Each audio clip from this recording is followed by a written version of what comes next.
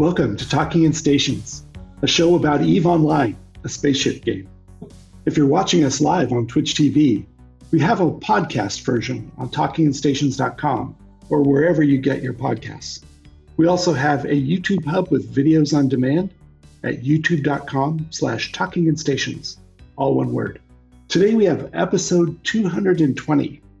I'm your host, Carneros from The Bastion, and I'm joined by three hosts and CCP guests. So let's say hello so the podcast listeners can each hear your voice. Matterall and Elise have the day off today. So I've got some help today from, first we'll go to Fansui from Eve Scout Cartel. Good morning, everyone. Good to be here today. Good morning indeed. And we have our producer, January Valentine. Hi, everyone. Happy time zone. Yay, happy time zone. Amen. And we have McLeod from the graduates in the initiative. Hey, guys. Welcome, McLeod, as always. Thank you for joining us. Today we're talking about the Triglavian invasion, and not just Phase 3. Kind of overall, this is a good discussion for beginners and intermediate players all combined. Excited to hear you guys meet our CCP guests for this. Let's start first with, you can't see you can see the image. If you're watching in Twitch, you can see the image. He's way out in the Icelandic countryside here. CCP Burger, Golden Diane. Hey guys, great to be with you. Thanks for joining us. That's crazy. If you're looking at the camera, that's him down in the bottom right, out in the countryside of Iceland. Cracks me up. Yeah, I'm actually in deep south. Yeah, I'm actually in deep southeast of Iceland, close by a Viking village and wild mountains. So it's a little choppy, but super excited to be here. Looking for Triglavians. And then we just got hot dropped. That is CCP Goodfella, if I'm not mistaken. Say hello. Hello. Can you hear me? Yes, we can. Thank you for having me. Yes, welcome. My compliments on your quarantine beard. That's come a long way. Yes. I am going soon to the barber. Not yet, though. Nice. And then let us introduce you to CCP Coyote. Good morning, everyone. Excited to get into all this. Good morning indeed. And then we have one more guest. Yes, this is fantastic. CCP Sledgehammer. Please introduce yourself. Hello, everyone. I'm pretty excited to talk about the invasion with all of you. Excellent. Thank you. Yeah, for anyone who doesn't know, Sledgehammer and Coyote are the developers behind the Triglavian invasion. I got to experience some of that this week, and it's actually more a mystery in my head still, but I got to at least see and taste it a bit. I'm excited to hear more. At CCP Burger, I feel bad about you standing out in the cold. What's on your mind right now as we get started? What do you want the players to be knowing and thinking about in terms of the Triglavians? Is this a big deal? Should we be worried? I mean, it all depends on how you guys deal with this new threat to New Eden. I guess it's not necessarily new threat, but it's kind of a new chapter and new evolution in the Triglavian threat. So I'm really excited to see how you will deal with it. And I guess you got the first taste this week, and things started out slowly but escalated quite quickly, and I managed to witness an interesting transition Thursday night. So I'm really excited to see how you guys will work with or fight against the Triglavians. Does that mean you were in the Empire system of Raravos when it on Thursday night? Is that what you're saying? I can neither confirm nor deny that statement. Aha. I'm told that was the first system that the Triglavians got a real foothold in. Is that true? Or the most progressed foothold? The only one. Yeah, I mean, they at least managed to progress their foothold there. Definitely, I wouldn't say that they have. They've definitely progressed their presence in that system. But part of this is the start of the final chapter of the Triglavian storyline, and what we wanted to like everything we do, we're constantly pushing the boundaries and pushing the envelope on what we do. And we definitely wanted to set the content up in such way that it would be we would take in more player interaction and allow players to progress the storyline and basically decide how it will kind of resolve. But we also wanted to make sure that, in the past, oftentimes we've dumped everything on day one and then kind of people are done with the content on day 5. But this time around, we definitely wanted to kind of allow the storyline to progress throughout the next few months. There was an item that they warped us to in the system, and we all took a look at it. I went into Fleet last night to Adautivos, and none of us knew what we were doing, had any idea and it's pandemonium in there. People are warping left and right, shooting things all over the place. We just shot other players because we didn't know what's going on. We don't understand. We're afraid to mess up our standings with any particular group. Turns out later that was probably a bad fear. But they warped us to this object next to the sun. And it was a special array that we'd seen in the videos. And I couldn't tell how big or small it was, even as I got my ship up next to it. And it had a lasery thing pointing through the middle at the blue sun. And it was doing something to the sun, and it was probably not good. But we warped in and looked at it, and then we all warped out before anything could eat us. Is that the thing that makes this system be the most advanced toward the Triglavian side? What is that thing? Well, it's definitely like, part of establishing a foothold. You need some infrastructure to make sure that the foothold is secure. And a lot of when communities are built, usually they're built around a certain resource or certain commodity. So it wouldn't surprise me if there is a resource or commodity that the Triglavians are looking for, and maybe this structure has something to do with that. Awesome.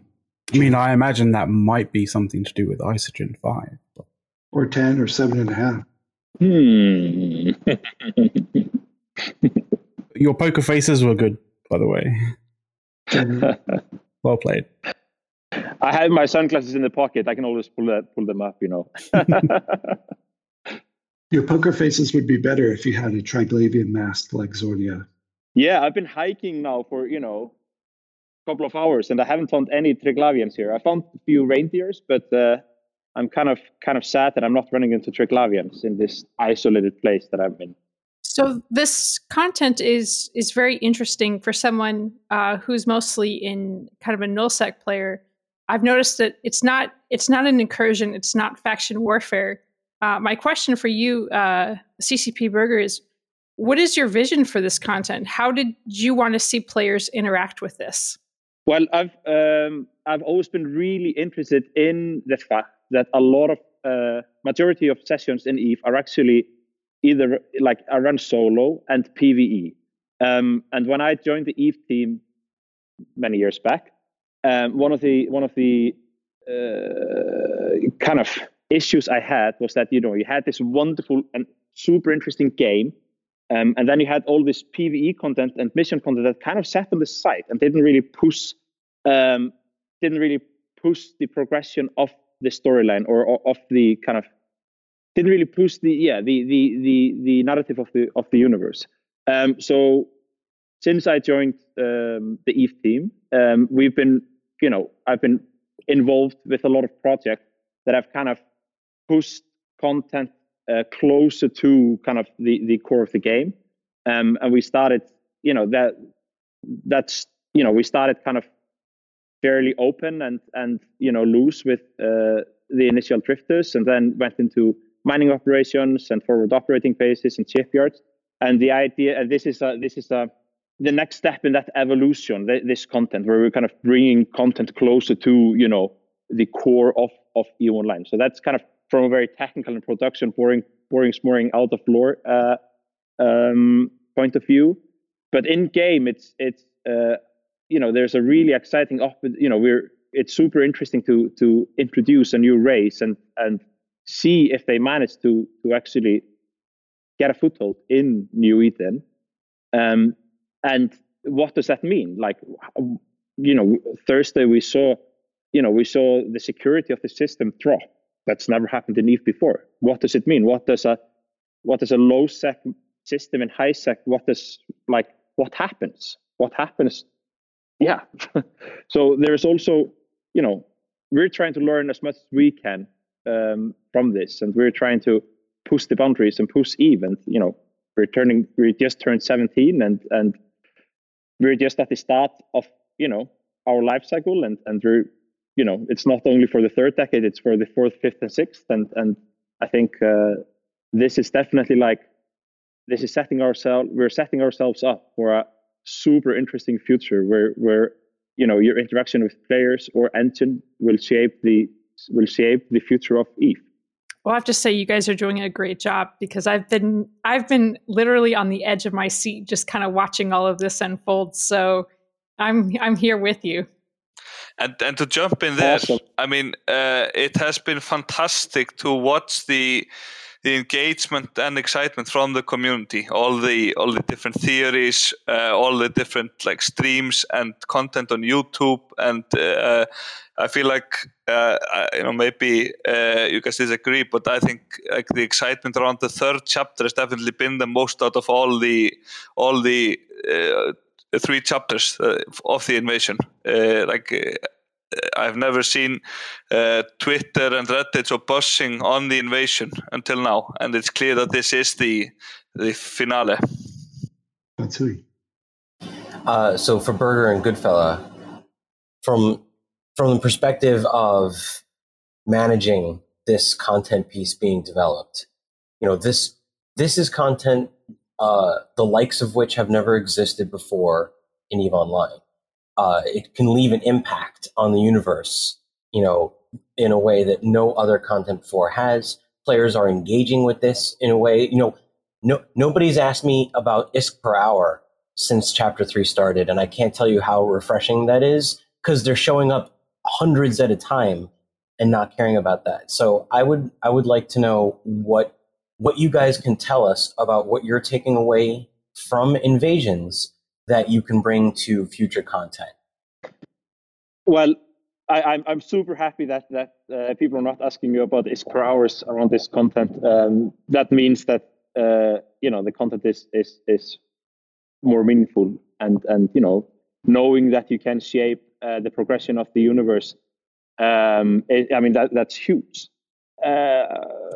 For me, I'm of course interested in a lot of tiny details. I'm very interested in how this can actually serve as a catalyst for content going forward. We're 17. We've a lot of our content has been developed with different content tools, and doesn't necessarily talk nice together. So in this kind of very long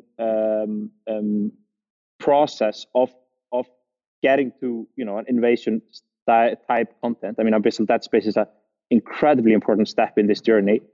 I'm hoping that this can serve as a blueprint for content going forward, and where we can allow people to work with or for the Empire.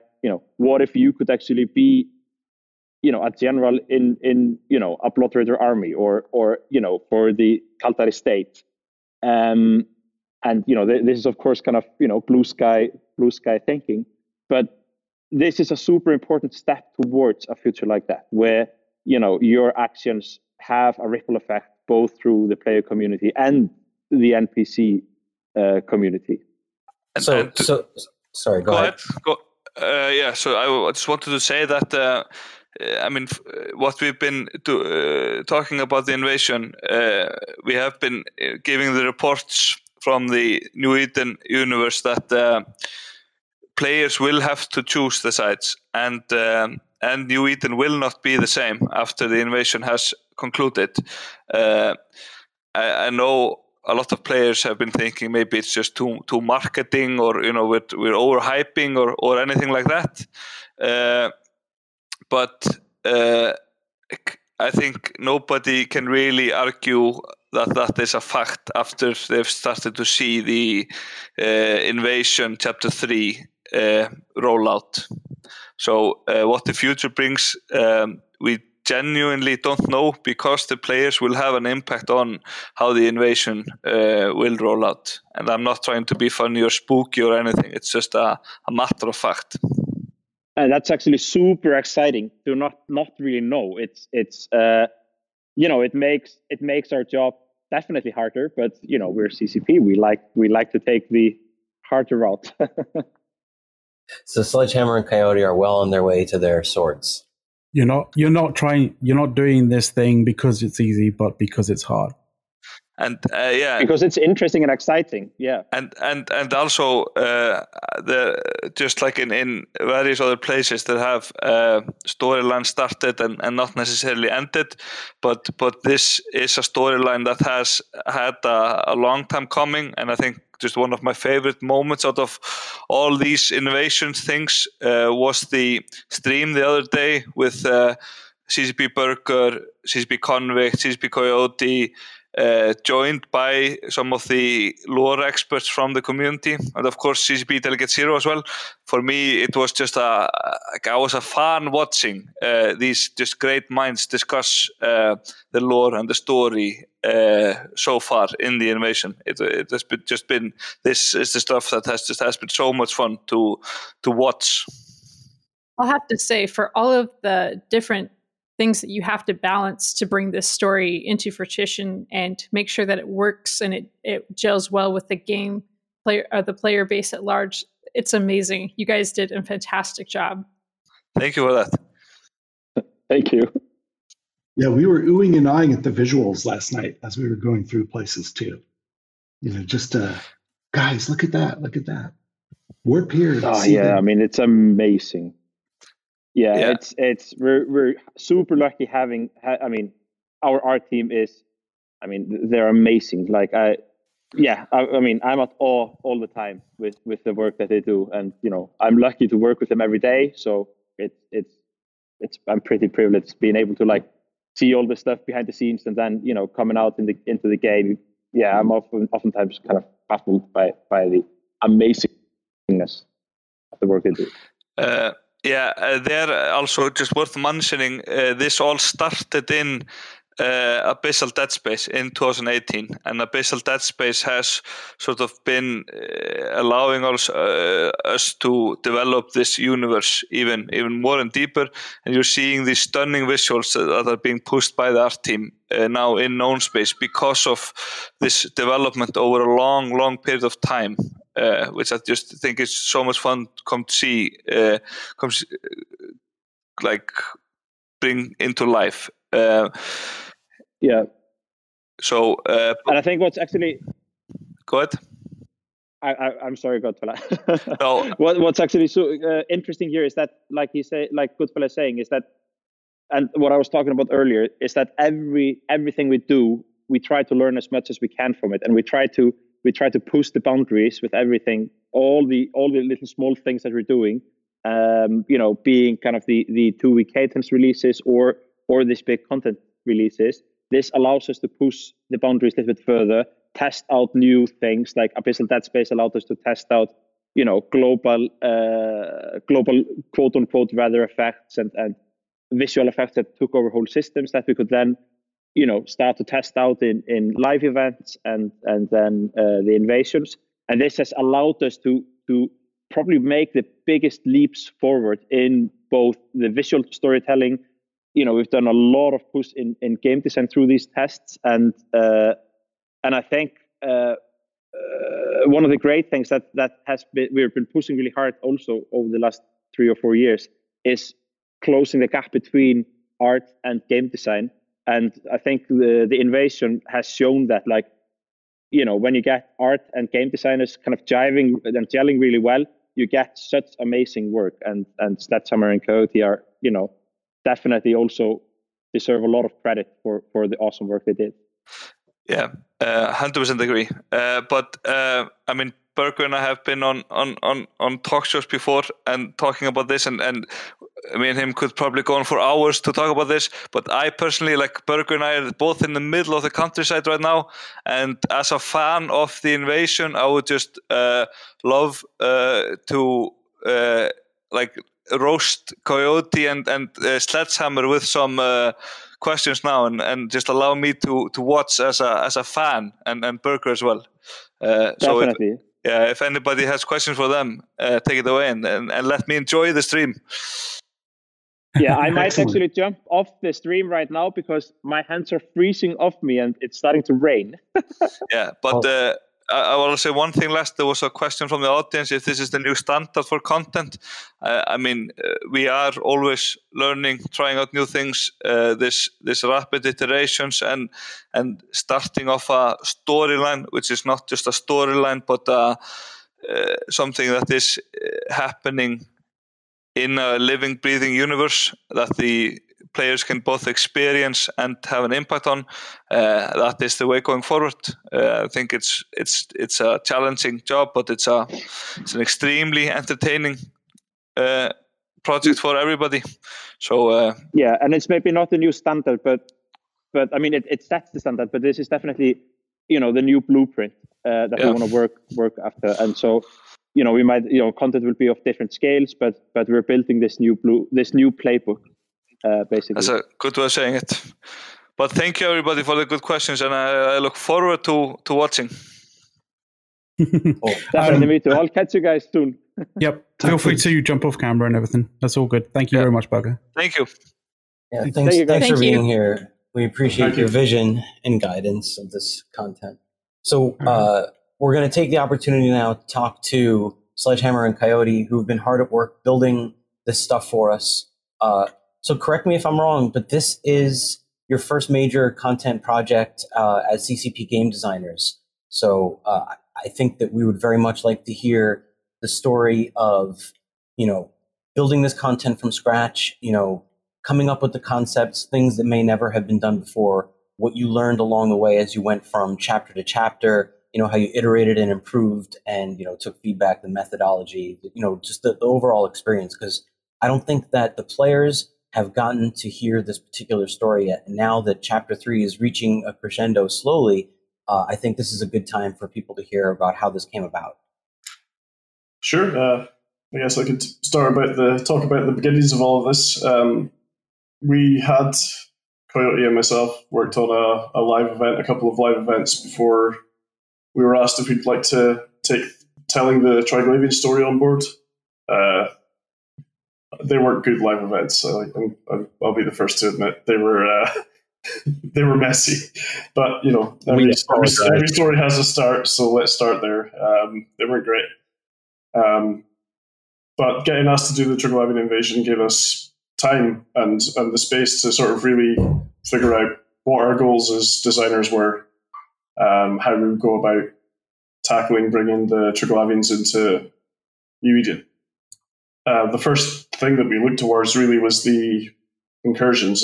It uses a system that allows us to distribute content over a timeline. It's a scheduling system. So everything that you see now is an evolution of our exploration into using that as a basis. Obviously, for our purposes, the incursion system didn't quite fit, so we had to do an exploration into how we want to alter that and how we want to meet the design goals of causing some disruption in HiSec, because that's really the first design goal that we set out to achieve that Berger gave us. Go on. I was just going to say, not just Berger, but also Muppet Hunter. When they sat down with us and kind of pulled us aside, there were a couple pillars that they really wanted us to hit, and one of them was, they wanted to make sure that we were shaking things up, that we were creating some disruptions in various parts of the universe, and we had a lot of conversations and throughout the entire 1.5 year long process of what it meant to be good disruptions, and I think we're still kind of figuring that out. The other really big one was making sure that we told a full story arc, that we didn't leave anything hanging at the end of all that, which is something that, as soon as part 1 went out, the players responded very heavily of like, we're not sure that this is going to end. So we very much needed to make sure that that was going to come to a head. Someone's watched a lot of sci-fi TV and been left hanging like the rest of us. I mean, Firefly never had a movie afterwards, so I'm really sad. Well, you're allowed to be wrong on that, but that's okay. I like Serenity. So yeah, we came out with the. It's just we started. We had a month of rolling out the first Invasion content that culminated in the World Arcs appearing. We ran that for like 3 months or so over the summer before we started dripping in other pieces of content here and there. So this is where we started exploring with truly exploring with weather and weather that players could affect. This is the stellar observatories. So that's the first part of like player agency that we kind of dropped on everyone that could truly be affected rather than just running through content, something that left a permanent mark on the universe. It's not, albeit it might be instanced in a dungeon, but that structure will persist until somebody blows it up. So we were exploring what effects we could give to these structures to, make people have a choice. Like, okay, your warp might be 30% slower in this system, but if you're mining, you're going to get a really nice bonus from it. Maybe that's a trade-off that you want to make. And there's, obviously so many ways to affect the hundreds of attributes that a player's ship might have. That is still very much a blank slate with what we could do with that aspect of the invasions. When did the idea of changing the security status of the system come in? Because that is something that's very, very unique. And yeah, I go ahead. We've been talking about it since we got asked if we'd like to do the invasions. One of the things that I think Sledgehammer and I really bonded over starting the entire invasion content was we both came to the table with independently, like, I want to change sex status. And it turns out that we had both had this as like a personal desired push to like have somehow an Eve. And yeah, so it started up February of last year, probably. And it was through a lot of conversations with our engineers about what that meant behind the scenes with each other and all of the game designers about all of the tons of tiny pieces that impacts to kind of come down to where we are right now, which is kind of a softly touching on it to figure out what this does, to see whether it's something we want to delve deeper into, or whether this is exactly where we want, or if it's too much even where it is. It's also the biggest example of, I personally feel, what people differentiate between the different security statuses. It's not about the PI that you get. It's not about the different mineral distributions. It's about the fact that you could probably get ganked on the gate without any Concord response, right? So yeah, we've limited to that because it's also cleaner. We're just saying that the Concord response times have changed. It's not that the security of the status has been reclassified. So we can't lie to covert Sino, for example. Exactly. So I want to double down on something I mentioned earlier, which is that we saw a clear process of learning and iteration from chapter to chapter as you guys built this. So can you talk about something that you learned in one chapter that you then changed or employed, in a later chapter? Something that, really bothered you and that you made significantly better. I don't know which one of us wants to take this first. I'll take it. From my own point of view, I think we failed on giving an on-ramp to newer players and making this accessible. Like, it was a weird dichotomy where we wanted to give everyone a challenging PvE experience, but the Triglavians are such that they're actually very powerful entities to fight. We don't want to change the paradigm too much from what you would encounter in Abyssal Dead Space. We want to foster the idea that the Triglavians are spilling over into New Eden at large. So that by that nature, we had to keep them roughly comparable to the power levels that you'd see there and try and come up with accessible content as well as challenging content. So I think the introduction of the emerging conduits and the roaming fleets in those systems is an example of what I took away from the difficulty curve that I'd initially set in chapter 1. Yeah, one of the other things that we have really talked about is how to space content out.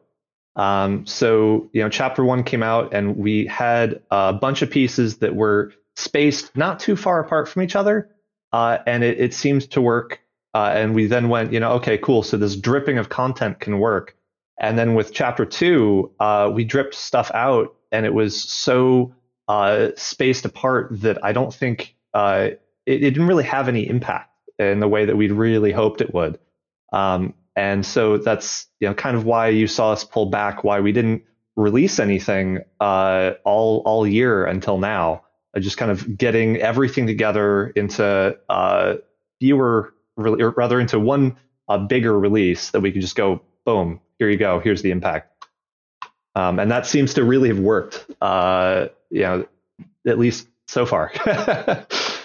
So when did your vision for the arc that completes at the end of chapter 3 really solidify and come into place? And you're like, all right, this is what we're going to do, and the broad strokes are pretty much defined. The arc that comes in at the end of chapter 3? Yeah, like when did you figure out? Yeah, when did you figure out where we were going to end up? When did you know? I think we had inklings of where we were going to go after the dust had settled around the conclusion of chapter 2, which was the Dreadnought dungeon. We definitely started the conversations off before everyone broke for Christmas. I think we knew in our heads. I personally, I think it can speak for both of us, and we knew that where we wanted to go by like the sort of middle of January. We knew what this should look like at the end, roughly, with all the details in between to be worked out. I think it's fair to say. Yeah, I think at that point, we had toyed around in very small pieces with a lot of the things that Sledgehammer and I both really wanted to explore deeper.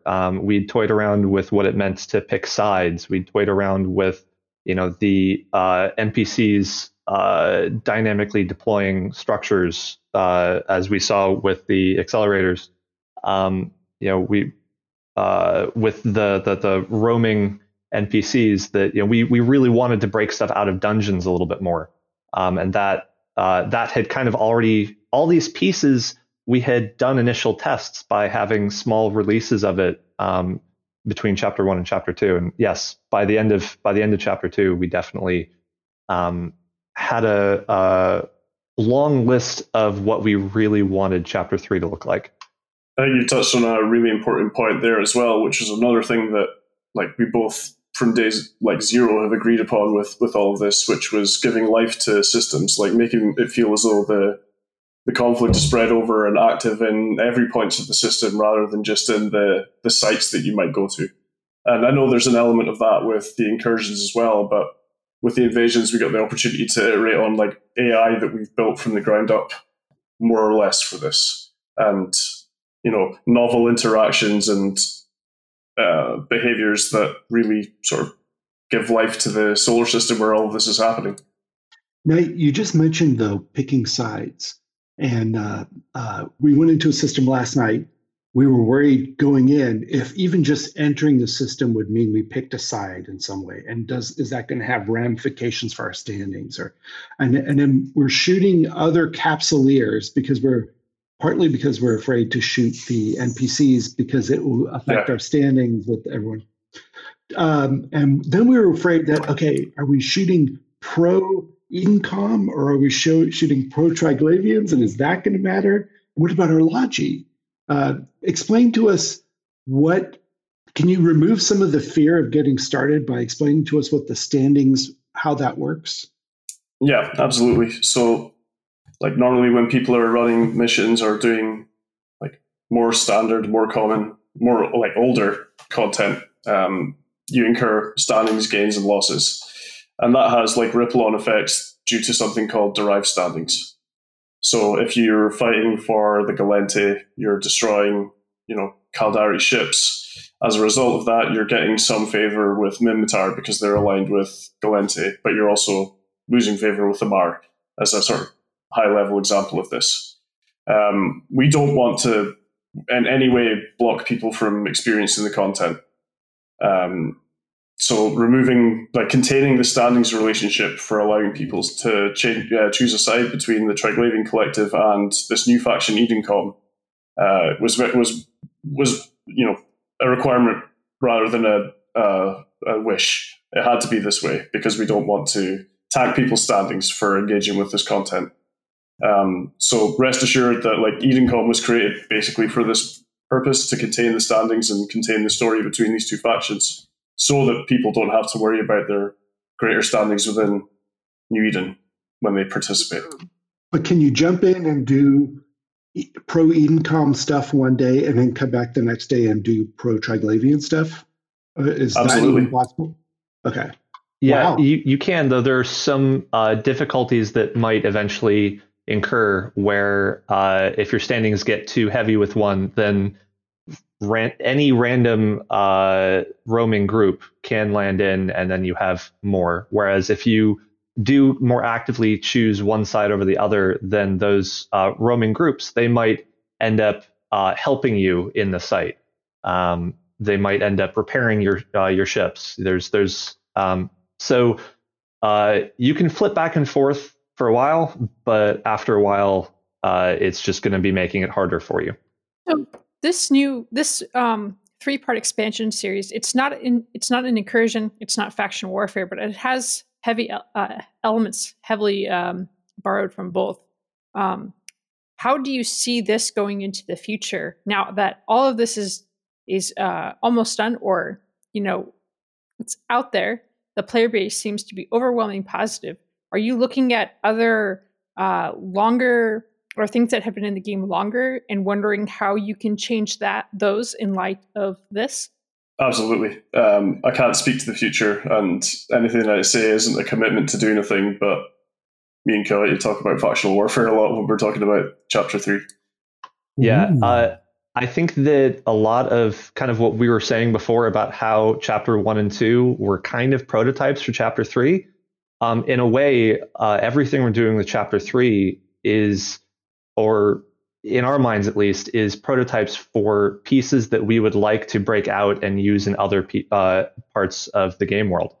As Sledgehammer said, we can't commit to what we are or are not doing because we don't even know at this point.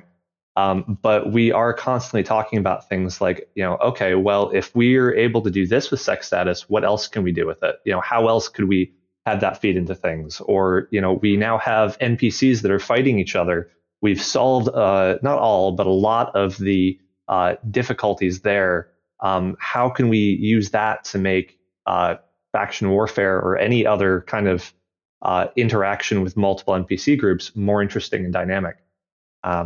So yes. I think the standings exploration that we've done started to do with the observatory flashpoints, and now basically gone all in on with Chapter 3 is going to be very, very interesting. It's existed largely as a content gating feature.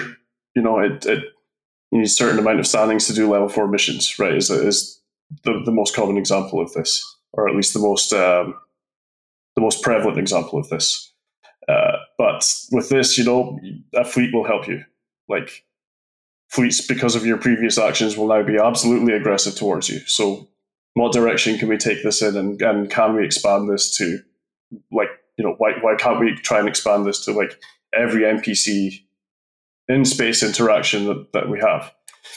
So there's a few things that you've accomplished with this content that I think are notable and worth focusing on. You've changed the weather. This is not really something Abyss has weathers, wormholes have weather. Those kind of stay the same. This changes, and this is very different than something that we've ever seen before. You've changed security status, which is obviously a gigantic, huge deal. Even if it is only the Concord response that has been modified, this is unprecedented change. NPCs have behaved with regard to each other and to the players in whole new ways that we have never seen before. They're smarter. They are more interactable. Remote effects, both, positive and negative have, are impactful. I mean, you just said yourself, like, these rats will rep you. Like, that's like, these rats will rep you. Like, this is a thing. So how do you feel about these particular accomplishments and ways in which this might be used in the future? I'm incredibly excited about all of this. Like, I came to CCP with this desire to make the universe come more alive. It's something I feel really passionately about, originally as a player and now as a dev. That the universe is a living organism, and it should be very clear to the player as such. So yeah, I'm incredibly proud of all the advancements we've made, even though there's more work to be done. They're not perfect by any stretch of the imagination, and I'm just really proud of where we've gotten and excited about where we might take it. So you have players that are kind of they're not really engaging the content. They're just kind of they're just seeing what happens. They're just viewers. What would you say to someone who is unsure of how to get in there and interact with this? It's a tricky question to answer in the sort of first weeks of this, because we've seen so much rushing towards all the systems and dogpiling. But at the same time, maybe that's the best approach to cut your teeth right now. Everyone's super accepting. Like, pick a side. Like, choose that you're going to fight for the Triglavians and poke around and see if you can't find a fleet that will accept you. I know there was a fleet of 176 random people in Raravos the other night, just picking up anyone that said they would fight for the Triglavians and just telling them to go and shoot Edengon, because there's so many people that skill doesn't really come into the equation at this point, which isn't the worst problem to have. Like, don't get me wrong.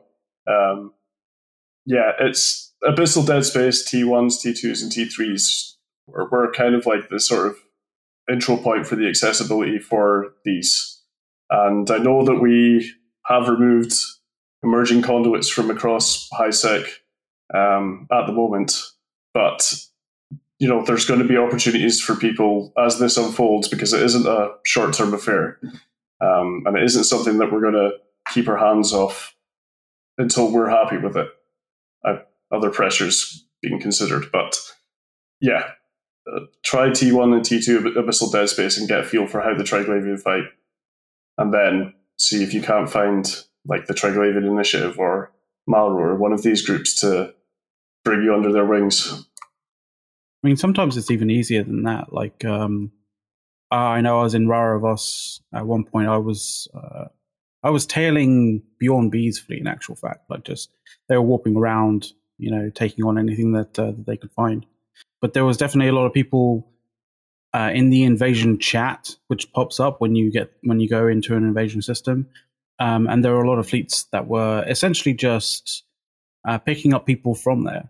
Essentially, you find this chat, this particular chat room, which pops up, when you go into any other systems. Well, I will say essentially you just. Mm-hmm? Oh, sorry, no, on you go. Oh, no, I was just going to say, and essentially, all you really do is you act sociable in that. You say that you're looking for a fleet, and generally you're kind of gobbled up by a fleet in a good way, not in a bad way, by the way. I mean, McLeod is just describing another piece of the friendship machine. I mean, you throw a bunch of players in together, give them, let them choose a flag, and watch them group up and help each other out. It's really incredible to watch. And this kind of digs into another general game design concept. Like, so any on ramps that CCP builds is great. Like, awesome. Make it as easy as possible to get into this content. But anything that is not built by the developers, they kind of leave open to the players. And that's just what Mac was describing. Like, all he had to do was show up, and the players had handled the rest of that infrastructure.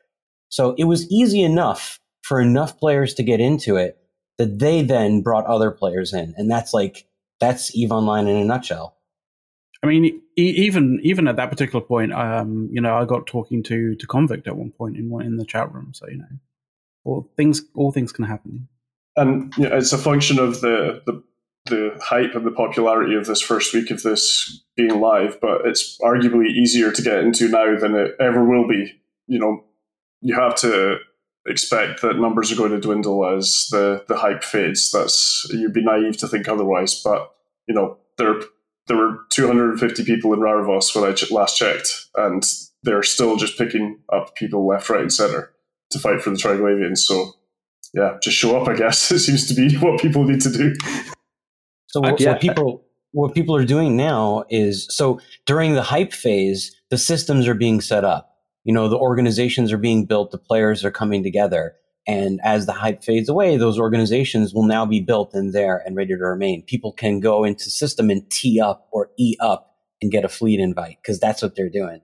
Yeah, and I think that leaving this freedom for the players to socialize, to create that net is a core component to what it means to design for EVE. It's something that I think is really different from any other game that I ever have worked on and probably ever will work on. Is that we're not trying to control every piece. We're trying to control enough that the players can do the rest. And I think that's been something we have kind of really felt with the emergent systems that we've built, to just kind of let it go out there and let the players do their thing. And also for any of the players, as you mentioned, who are watching, who might be too scared to take part, you don't have to go out into space and shoot things to be taking part. By simply watching, you are a part of the whole experience, because there are people there that are performing for you, which I think is a whole nother level of beauty in this entire system we built. Sure. Actually, I wanted to talk to you. I wanted to ask a couple of questions, like really specifically regarding how the development of this sort of thing is so different in comparison to development of, say, story-driven content in other games. Because a lot of other games, you generally tend to have the story very much on rails, right? Whereas this kind of content, you almost have to design it from a standpoint of players can come at it in so many different angles that, like, have you experienced the on rails development, and like how different is it trying to develop the content for Invasions compared to that? I actually can't speak to developing content other than the Invasion. It was my first big gig, basically. I was a QA for years before that. But yeah, this is my biggest feature, essentially. Designing a game that's more on rails, like the biggest thing you have to do is switch the way you're telling stories, the way you're thinking about stories in your head. Because when, like, the on rails ones, it's kind of like just handing them a film and writing that kind of a story where there's just details of it the players have control over. But something like this, really what you're doing is you're not telling a story. Like we are not telling a story. We are creating a system that the players can tell stories with. And that's a really important difference. There are certain pieces of the arc that we are controlling. There are, the different dungeons that go out when they go out, there are pieces to it that, sure, we've got control over. But at the end of the day, the biggest difference is that we can't be thinking of it as our story. That's really, really cool way of looking at it, for sure. Nice. So if a new player hasn't touched this stuff, and they're looking at the agency window in the EVE client, they go to the Neocom, they go to activities, and they click on Triglavian Invasion, and they see this bewildering thing: final liminality, escalating liminality, stellar reconnaissance. Where do they start? What do they do? Where should they go? Or are you saying just get in a destroyer, fit it with some salvagers, burn to the nearest system, and just sit and watch and make yourself a bowl of popcorn and salvage Rex. Was that a better start? That's a perfectly legitimate start, but as I say, there's enough people out there that are wanting to pick people up just to have the numbers and get people through this experience, get other people to experience what's happening for them, happening to them, that going to stellar reconnaissance systems would be probably the best starting point for them. Yeah, I think that's kind of going back to the idea that we're not building all the infrastructure for the players. Letting whatever is most interesting to you, go and explore it and find people that will help you explore it. Because, it's all well and good for us to say like, like the liminality ones, that's where the sec dropped. Like, maybe the new players don't want to go there. Like, but what if that's going to be the part that they find fun that keeps them in the game? By all means, figure out what's most interesting to you. And there are currently tons of players willing to help you get into it. Okay, when you were designing this system, were you also thinking about the fact that null security space is out here, and we're going to be affecting your ability to light sinos in between? So was there a design intention with regard to jump freighter logistics between Empire space and null security space, or was this just something that a side effect? Another example of the pillar of disruption that we've held close to our hearts since we started this whole thing. It was a design intention of disruption. Yes, indeed. One of the conversations we had at first was disrupting trade. And after a lot of conversations internally, we decided that if we were going to hit traders, the traders that we wanted to try to disrupt first, the folks in nullsec are the ones that have the most ability to react. If we were just hitting the high sectors, there's a lot less. It would have felt a little bit more like a cheap shot.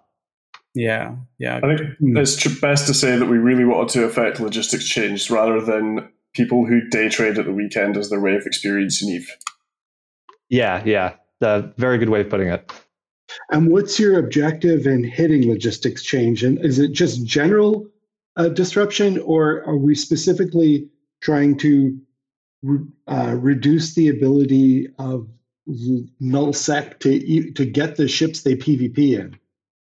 I mean, you're going to reduce PvP in the world if you reduce logistics change. Making it less easy for them, basically, would be my summary of our design intent behind this. It's not that this system is going to be locked all day. People are free to destroy the Sino-jammers that are in the system. Whether that takes some cooperation with local forces or sending your own fleet out there is up to you. But yeah, Edencrom are having to protect their soil, and part of that is securing up these systems where lots and lots of trade come through for their own purposes. I know one low-sec system that definitely did lose their Sino jammer. And this was confirmed by Vili. Like TTT destroyed the jammer that was in the system that they recently put a new keep star in called Ignuiton in Sync Liaison. So that happened for sure. Yeah, I think that it's really important to note that, yes, these are not permanent structures. These are up there until players do something about it. And as such, you're kind of communicating that you're going to be doing something about it. But most importantly, it gives other players the ability to come in and enforce these disruptions, which was really kind of the point of the whole thing. We aren't going to say, you can't do your thing. We're going to say, there's now something you have to do it, and there's now something this other guy can do to try to keep you from it. Kind of putting tools in the player's hands. It's almost like magnets for player interaction, right? Yeah, exactly. So correct me if I'm wrong, but Niarja is a blue star system, so it's. Is it? Is it We now? haven't noticed. Don't talk about it. what I noticed, and I picked up on this really early, is there are certain groups that are bound and determined to keep certain systems in between trade hubs, low sec, or a lower security status. So my question is, what is, and this if the permanence of fully securing a system for either Edencom or Triglavian? Will these systems constantly be in flux, or is there a time where they will be permanently one way or the other? There's absolutely a time where they will be permanently one way or another for all intents and purposes. Woohoo. Interesting. Thank you. Interesting. I think people are looking at Nijara with a lot of intent now. Niarja.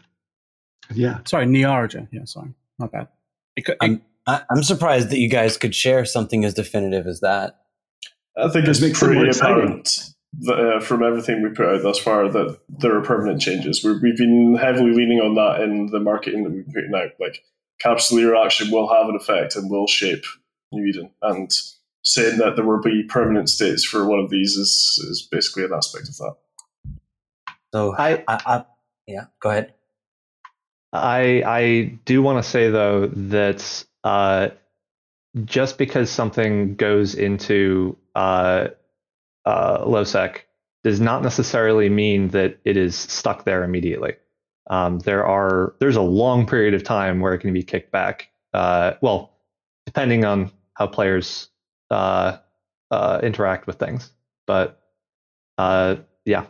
But that's like another thing that both of us had a little chat about before the stream. That just because we've gone into first liminality or just because the system's gone into redoubt doesn't mean that it can't go the other way. So that's something to bear in mind. Nice.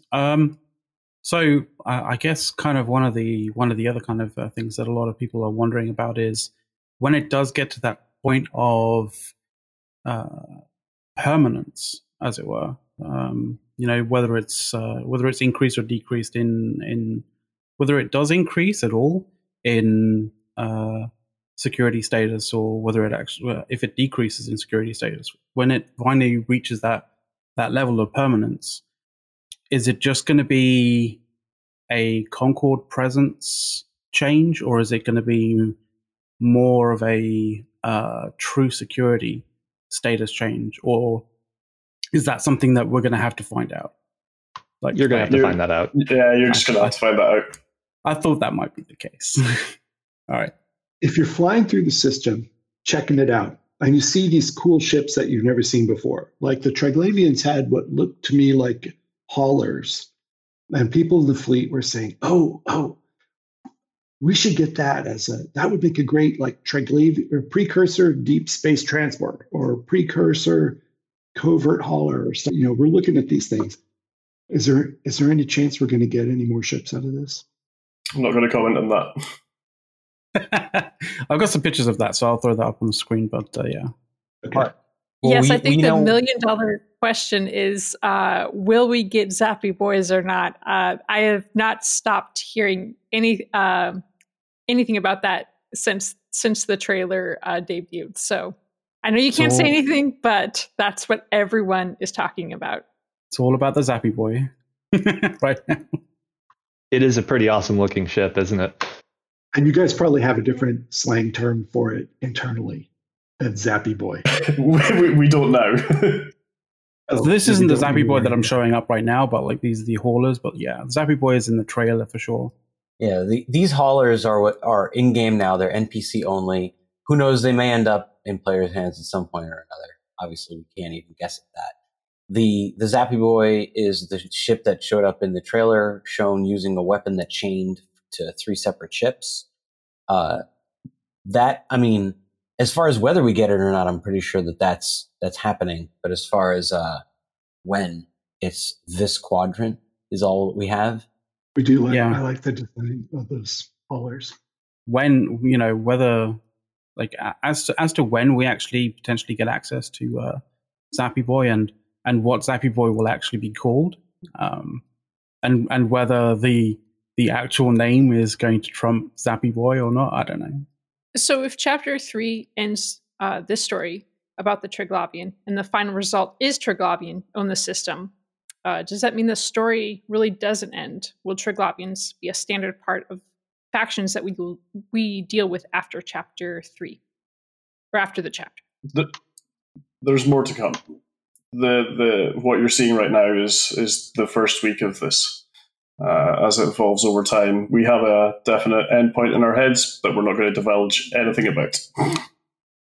Yeah, and even when it comes to Evergreen stuff, the one thing I will say is that, this storyline is coming to an end, but it's really just one thread in the blanket that is New Eden. So either they're going to completely remove themselves from existence in New Eden, or yes, they're going to remain somehow in that overarching storyline.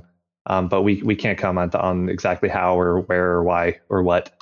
I also just want to clarify, like the ship is being built by other developers. Like you guys are building the actual invasion content. That's not yours. Am I correct in that?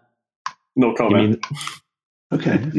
All right. I don't know how best to phrase this question, but under the market categories for ships, you've got standard battleships, you got precursor battleships, and underneath that you got Triglavians. Are we going to get any other precursor factions besides Triglavians anytime soon, or not soon?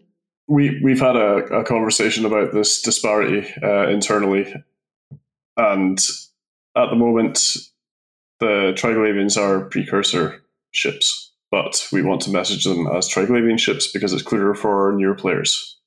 That makes sense.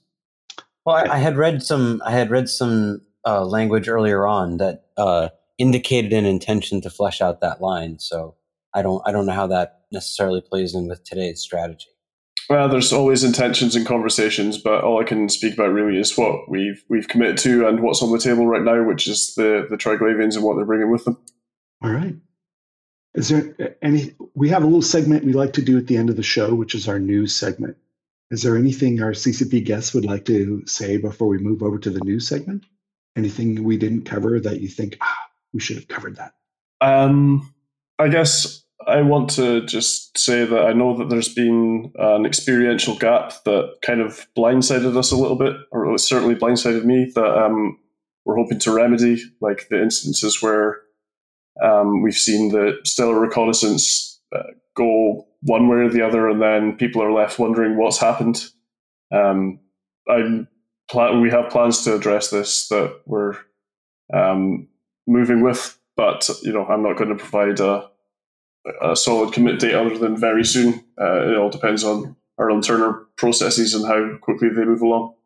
But I do want to highlight that we've got our ears to the ground on this, and we're very attentive with the progress in Rarvos and the progress in all the EdenCom Fortress systems and how they led to that point. So yeah, we're not being hands off with this, and I hope at least to solve what I think is the biggest experiential flaw with all of this, which is these failures as the player base are calling them. So that's the piece that I want to get across, basically. Yeah, I think it's really important to make sure that everybody recognizes that we acknowledge. Game design is an iterative process. It's a process wherein we fail constantly. That is the job, and it's about figuring out what we do about those failures and how we address them. And as Sledgehammer was just talking about, we've definitely recognized that is a experiential failure in this, and we are addressing it, and hopefully that should be finished up soon.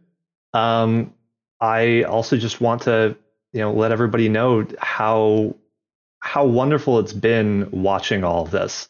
The team has been basically having streams running nonstop, just watching what all of you guys are doing.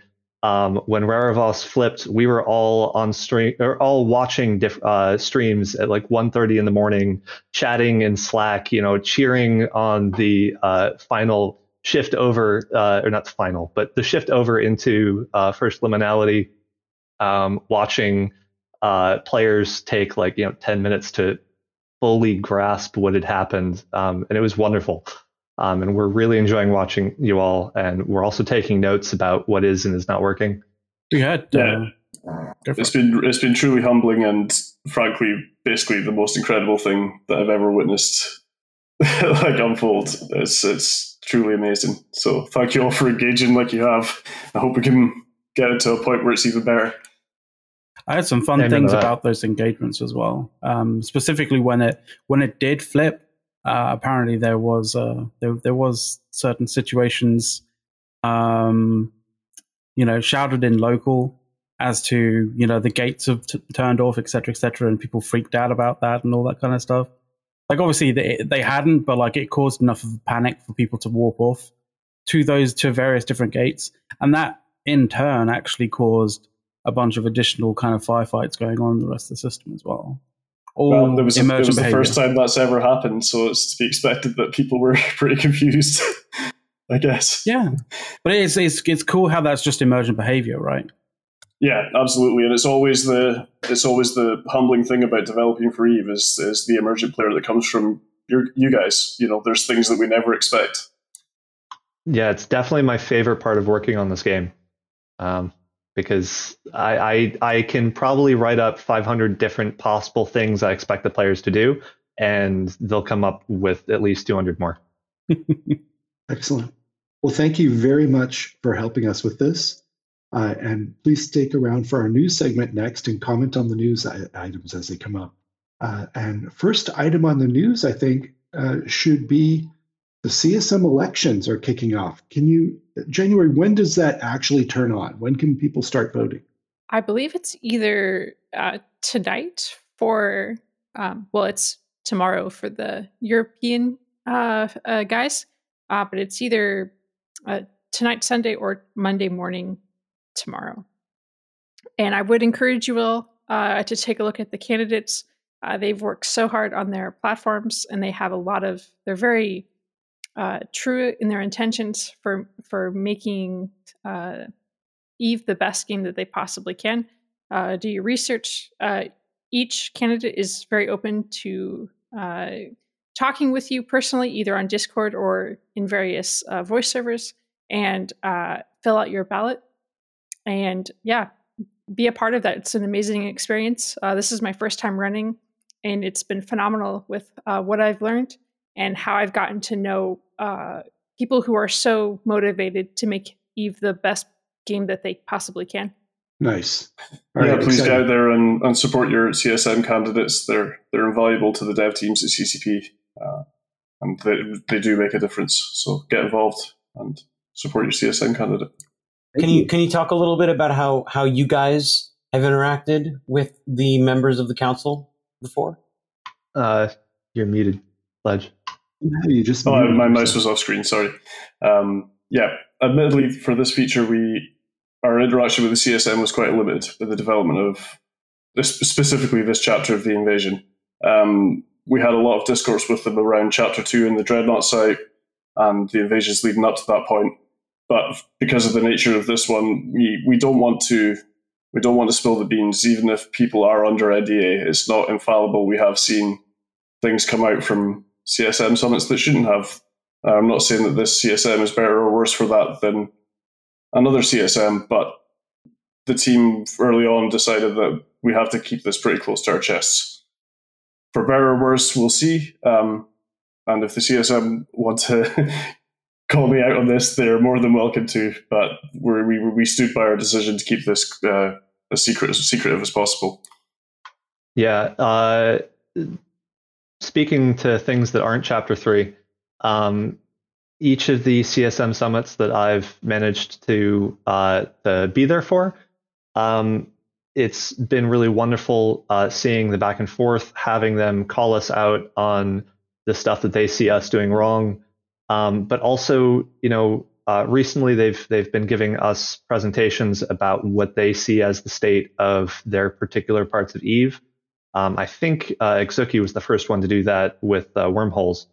And those have been really wonderful, not necessarily telling us what to do next, but giving us a really good idea of, okay, so here's this content or this piece of the game this is how the player observation of it is, and that just gives us lots of information to make new things that you all have never seen, and give us a bit more of an idea of how that's going to be received. Exciting. I was going to say one of the other things about the upcoming CSM 15 elections is CCP, specifically CCP Dopamine, and a few other CCPs as well, have been doing interviews with the CSM 15 candidates on CCP's Twitch channel as well. So if you are interested in kind of like actually hearing from particular CSM candidates in their own words, I would recommend you going and taking a look at that as well. All right, and next week, I'm told that CCP is moving to new offices. McLeod, can you get those pics up on the screen for us? Have either of you been to Groska and seen the new office? Both of you probably. No, I haven't at all. I've actually been working from Groska. I'm one of the 4 people that has been approved to be working from the offices because it's a lot more conducive to work than my current home situation. So yeah, I actually have the first Eve client running at Groska. Wow, nice. Well, we saw some of we saw some beautiful pictures. They're from Lisa Siegfrieder Sigurðardóttir, and she was. They looked fun and exciting and gorgeous office, and we wanted to put some up on the screen for people. McLeod's running around trying to find them now. They're down below. I'm getting them. Hang on. Yeah. Okay. But yeah, so as circumstances permit in today's society, people will get to come experience this new. Unfortunately, there's not a bar right next to it that I see, to go hang out at. But maybe there's a bar down in the basement. Oh yeah, great, you got them up. And I don't know what you're going to do about the monument. I don't know if it's going to move or stay there, and now there's 2 places to visit if you come to Iceland for your Eve pilgrimage. This is off the top of my head, but I think it's coming. I think it's coming with us, but don't quote me on that. I think it's coming with us. Yeah, I've heard the rumor that we're moving it too. But if you can see on the side of that particular window on the right hand side, clearly someone really likes the heron. Well, one of the things that I realized is we've got 2 ships with the same hulls right next to each other, which is going to get super confusing when you're just looking at those big printouts of the ships. Very good point. Are these for the meeting rooms? Are they like the ship that the meeting rooms are named after? Oh, awesome. Very good. I'm a little bummed that the Manticore one I think is somebody's office. Are we meeting in the Omen room or the Zealot room? And which one is that? Just don't meet in the Gila room, or no one will ever find it. Good point. We'll let you keep looking at the pictures for a moment while we talk about some more news segment items. You don't have to go to these kill mails, but there were a few significant losses this week in New Eden. Someone lost a Tiamat, which is a fairly rare ship in Eve. It died in Paragon Falls. I personally wondered if it was the same Tiamat I had seen on for sale recently in Jita. I didn't go back to my Jita alt and see if it was still there, but I just thought I saw Tiamats don't come up very often, so I saw one for sale, and then saw one dead on the kill board. For anyone who's curious, that ship was an AT prize. It's a Triglavian class Force Recon. Force Recon's being near and dear to all of our hearts, at least out in Nullsec. For sure. I don't know anything about that loss. Does anyone in the room know? And then there was an interesting guy who lost 3 of the Zernitra class Triglavian dreadnoughts in the space of about, 4 or 5 hours. He lost 3 of them, same guy. Does anyone know about what was going on with that guy? No idea, but I feel really bad for him. No, you feel bad on the first one. You just roll your eyes on the third one. Well, yeah, but it's still reasonably rare. I mean, almost makes you wonder if maybe he just hated the Zernitra enough that he just wanted to throw a few away. The first one is interesting, the second one is cringe, and the third one is just schadenfreude at that point. As if the first one isn't. There was also a significant battle in Domain that we could talk about for a moment. 463 pilots, 35 billion is lost. I don't know if. You may be getting it up on the. And whenever Which one was it? I just linked it into the podcast channel. If the Right, okay. scenes chat channel we use in Discord to communicate. And I think of Ashtarothi whenever I see Malevolent Row Industries on a kill board. Hi, Ash. Yeah, we're out there. Yeah, and the what was? Can you tell me the story of this battle? I mean, of Raravas? This is happening in. Yeah, this was the fight in Raravas, I guess. Yeah, this is what's going on. Pandemonium. This is players fighting over the only liminal system so far. It has reached second liminality at this point. It is the first system to progress at all beyond stellar reconnaissance, and has been pushed to second liminality. If they manage to push it to final liminality, it will be the first there as well. Okay, so this was not a specific battle. This was the Z-Kill board attempting to capture all the crazy activity going on around it in the system. Is that right? Yeah, it is a specific battle.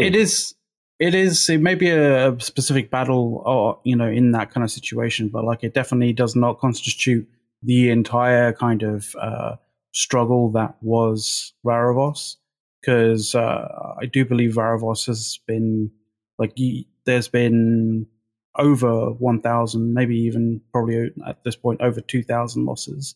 It's been going on for days. Yeah, easily. It's been the system with the highest number of ship kills in EVE for the past few days, I believe. Well, I enjoyed my visit to it last night, so yeah, I can see why. Yeah, for sure. Yeah, just really quickly checking Dotlan. There's nearly, I think, 2,000 kills in the last 24 hours alone. There were 6,000 between when it flipped in LowSec to when I checked in the morning. Nice. Yep. All right. Yeah. Well, Dotlan has it as 1,870 ships killed in the last 24 hours as the most violent system. And that beats out LowSec by 3 times. It beats out the highest nullsec system by 4, maybe even 5 times. Between 4 and 5 times. So yeah, it's a very hot system. There's a lot of stuff going on there, and there's a very good reason why there's a lot of a lot of action going on there. Well, thank you guys for joining us. Thank you for help with the news segment. Get your votes ready, because at downtime, the voting opens. Thank you for joining us today for a conversation about spaceships. You are welcome to enjoy our daily show as well, 1500 UTC, Monday through Friday. Madroll is doing that. Please watch more of our videos on youtube.com/talkinginstations. We have reorganized them into chapters to help you locate the subjects you're interested in. Thank you to the volunteers who did that. And again, please join our conversation on our Talking in Stations Discord. There should be a link somewhere nearby or on talkinginstations.com so you can come in and chat with us. A big thank you to our supporters on Patreon, YouTube, and Twitch TV who make this happen. And that's all for this episode. Fly well.